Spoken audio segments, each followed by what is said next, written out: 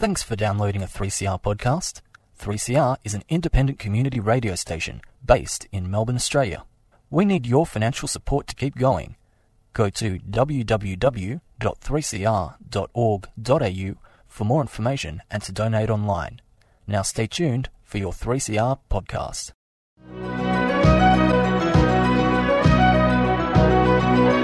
Welcome to another edition of Alternative News, brought to you by Romina Betsin from the Campaign for International Cooperation and Disarmament, produced at the community radio station 3CR. Today I will speak about Marshall Islands taking action at the International Court of Justice. A Palestinian teacher has won a global teaching prize. A brief history of Labor Day in Victoria. Is Australia becoming a military base of the United States? In alliance with Al-Qaeda, Israel is stealing Syrians' oil. At the International Court of Justice in The Hague from 7th to the 16th of March 2016, the Marshall Islands has been presenting its case against 3 nuclear weapon-armed states, India, Pakistan and the UK, because they have failed to comply with their disarmament obligations. The Marshall Islands believe that it is time that nuclear-armed states take disarmament seriously. These hearings concern preliminary issues as to whether the cases are suitable for arbitration on the merits. In his opening statement, Ireland's Foreign Minister Tony de Bruym said one test in particular, called the Bravo test, was 1,000 times stronger than the bombs dropped on Hiroshima and Nagasaki. From approximately 200 miles away, he said he witnessed this shocking explosion as a 9-year-old child while fishing with his grandfather on the beach. The entire sky turned blood red. This distance from which he witnessed this explosion was approximately equal to the distance between The Hague and Paris, so a significant distance. Marshall Island people continue to bear the horrible effect of these exposures. From 1948 to 1956, the United States exploded 67 nuclear weapons test explosions over the Marshall Islands, a tiny nation in the South Pacific. During this period, the equivalent of 1.7 Hiroshima-sized bombs were exploded daily.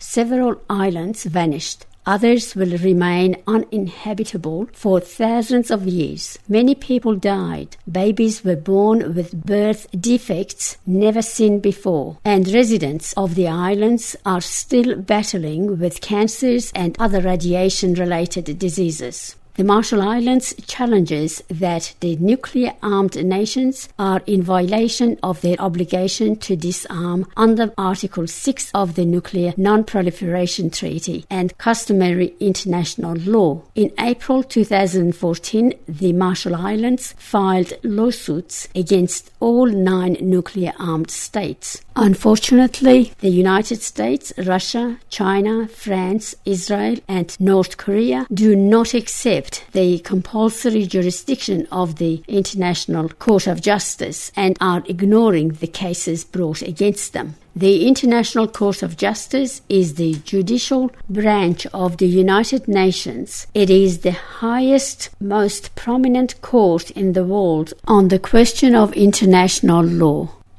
A Palestinian teacher has won a global teaching prize. A Palestinian teacher has won €707,000 global teaching prize. Hannah Al-Heroub grew up in a Palestinian refugee camp and now is a teacher of refugees herself. She specializes in supporting children who have been traumatized by violence. Ms. Al-Heroub told the audience that teachers could change the world. Growing up in a refugee camp near Bethlehem, Ms. Al-Heroub now works with refugee students. with an approach using play that is aimed at resolving violence and tension. After receiving the award, she said she is proud to be a Palestinian female teacher standing on this stage. She said she will spend the prize money on supporting her students. A brief history of Labor Day in Victoria. We have had a long weekend last week, and I hope you have had a great holiday. In the 1800s, conditions for workers were not great. The rights most Australians take for granted today, such as sick leave, holiday pay, etc., simply did not exist then. Most people worked up to 14 hours a day and had little job security. On March 26, 1856, a meeting was held in the Old Queen's Theatre in Melbourne, pushing for labour reforms. A man called Cornish, who was contracted to build Parliament House, resisted the move. According to the State Library of Victoria, on April 21, 1856, a group of stonemasons, led by James Stephens, walked off the job at Melbourne University. They marched to the Belvedere Hotel in Fitzroy, with other stonemasons joining them along the way. They ended the march with a banquet at the hotel. Later, talks with employers led to a peaceful agreement that stonemasons would work 8 hours for the same wages as they previously were paid for 10 hours.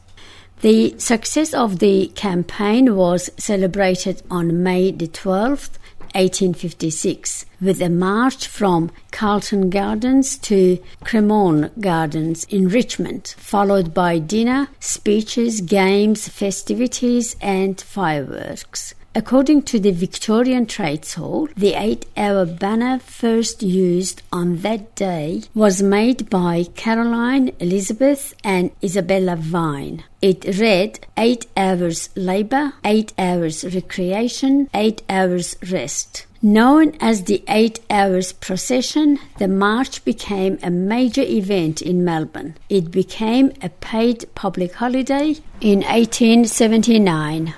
In 1934, the holiday was renamed Labor Day. The last Labor Day parade was held in 1951 and in 1955. It was replaced by the Melbourne Moomba Festival Parade. Is Australia becoming a military base of the United States?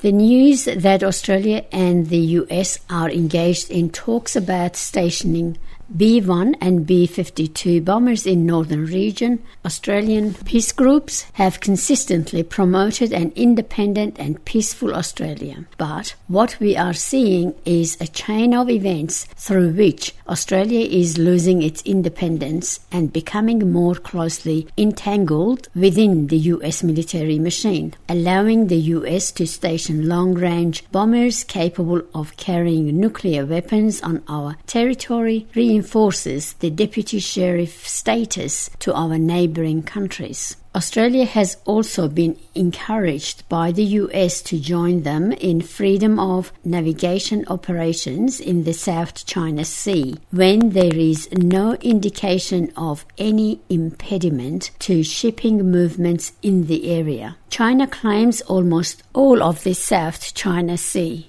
But Brunei, Malaysia, the Philippines, Taiwan and Vietnam have overlapping claims. In the past, these countries have worked together through the UN to solve their territorial disputes. Australians should be alert and alarmed at these developments, which carry an increasing risk of war with China. Australians want to live in a peaceful, independent and secure nation, but these recent events show that we are headed in the opposite direction. The Turnbull government needs to stand up for Australian peace and independence and reject the proposal to station US B-1 and B-52 bombers here and say no to provocative acts in the South China Sea. In alliance with Al-Qaeda, Israel is stealing Syrians' oil.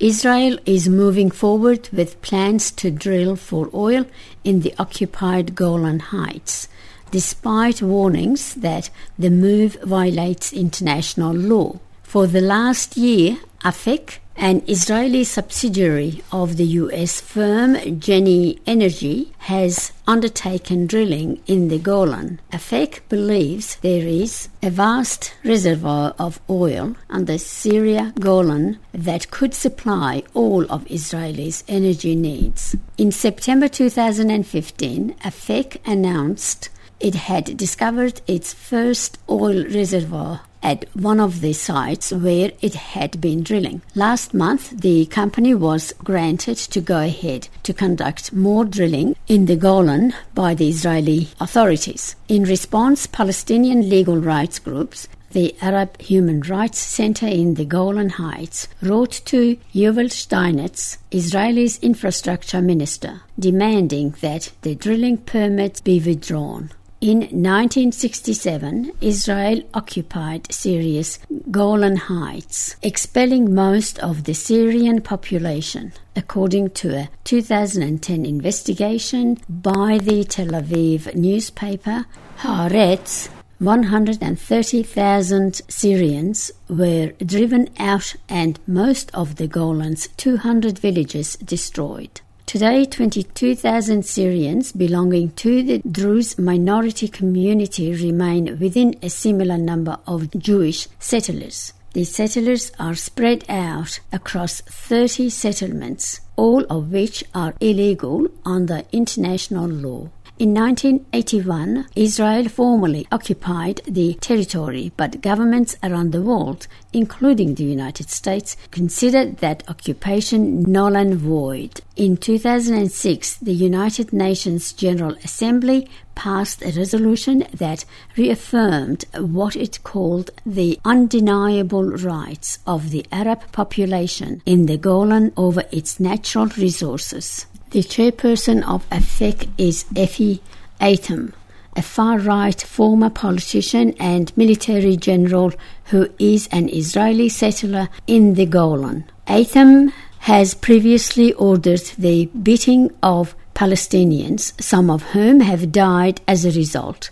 The members of the Strategic Advisory Board of AFEC's parent company included Dick Cheney, the former U.S. Vice President, the media tycoon Rupert Murdoch, and Larry Summers, the former Secretary of the U.S. Treasury. The last year has seen Israel attempt to intensify its grip on the Golan Heights while Syria is consumed by bloodshed and war. Israel has offered significant financial incentives to its Jewish citizens to settle in the Golan. Politicians have sought the world's recognition of its annexation of the occupied territory. Last summer, Israel's Education Minister Naftali Bennett, who leads the far-right Jewish Home Party, called on the entire world to recognize Israeli sovereignty over the Golan Heights. Since 2011, President Bashar al-Assad has defended his rule against rebel factions including Islamic State and affiliates of Al-Qaeda.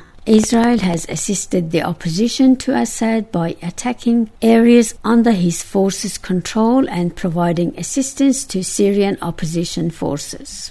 Now, just another reminder about our activity to celebrate the life and achievements of John Ellis, which is being held on April 3rd, 2016. For over 57 years since the formation of the CICD, John has been part of our active campaign for peace and nuclear disarmament. John's work has documented the anti-war, Aboriginal, Union, refugee and anti-nuclear mining movements and community activism in general. His images are the largest non-government collection of historical significance within the left movement. We invite you to celebrate John's life and his achievements with us. So, on the 3rd of April, please join us to thank John for all his work for the CICD, the social justice movement and peace movement. The event will be held on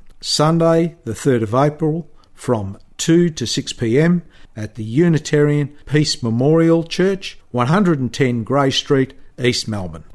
The Black Mist White Rain Speaking Tour 2016 will be in Melbourne on Tuesday the 5th of April at 6 p.m. and it will be held at the Dill Hall, 26 Terry Street, Melbourne. For further details, email Gem Rommeld on gem@icanw.org.au. Thank you for listening to Alternative News, brought to you from the community radio station 3CR. I'm Romina Betson, looking forward to your company again next week.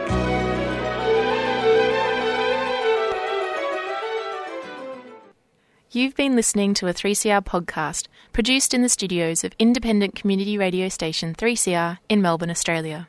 For more information, go to allthews.3cr.org.au.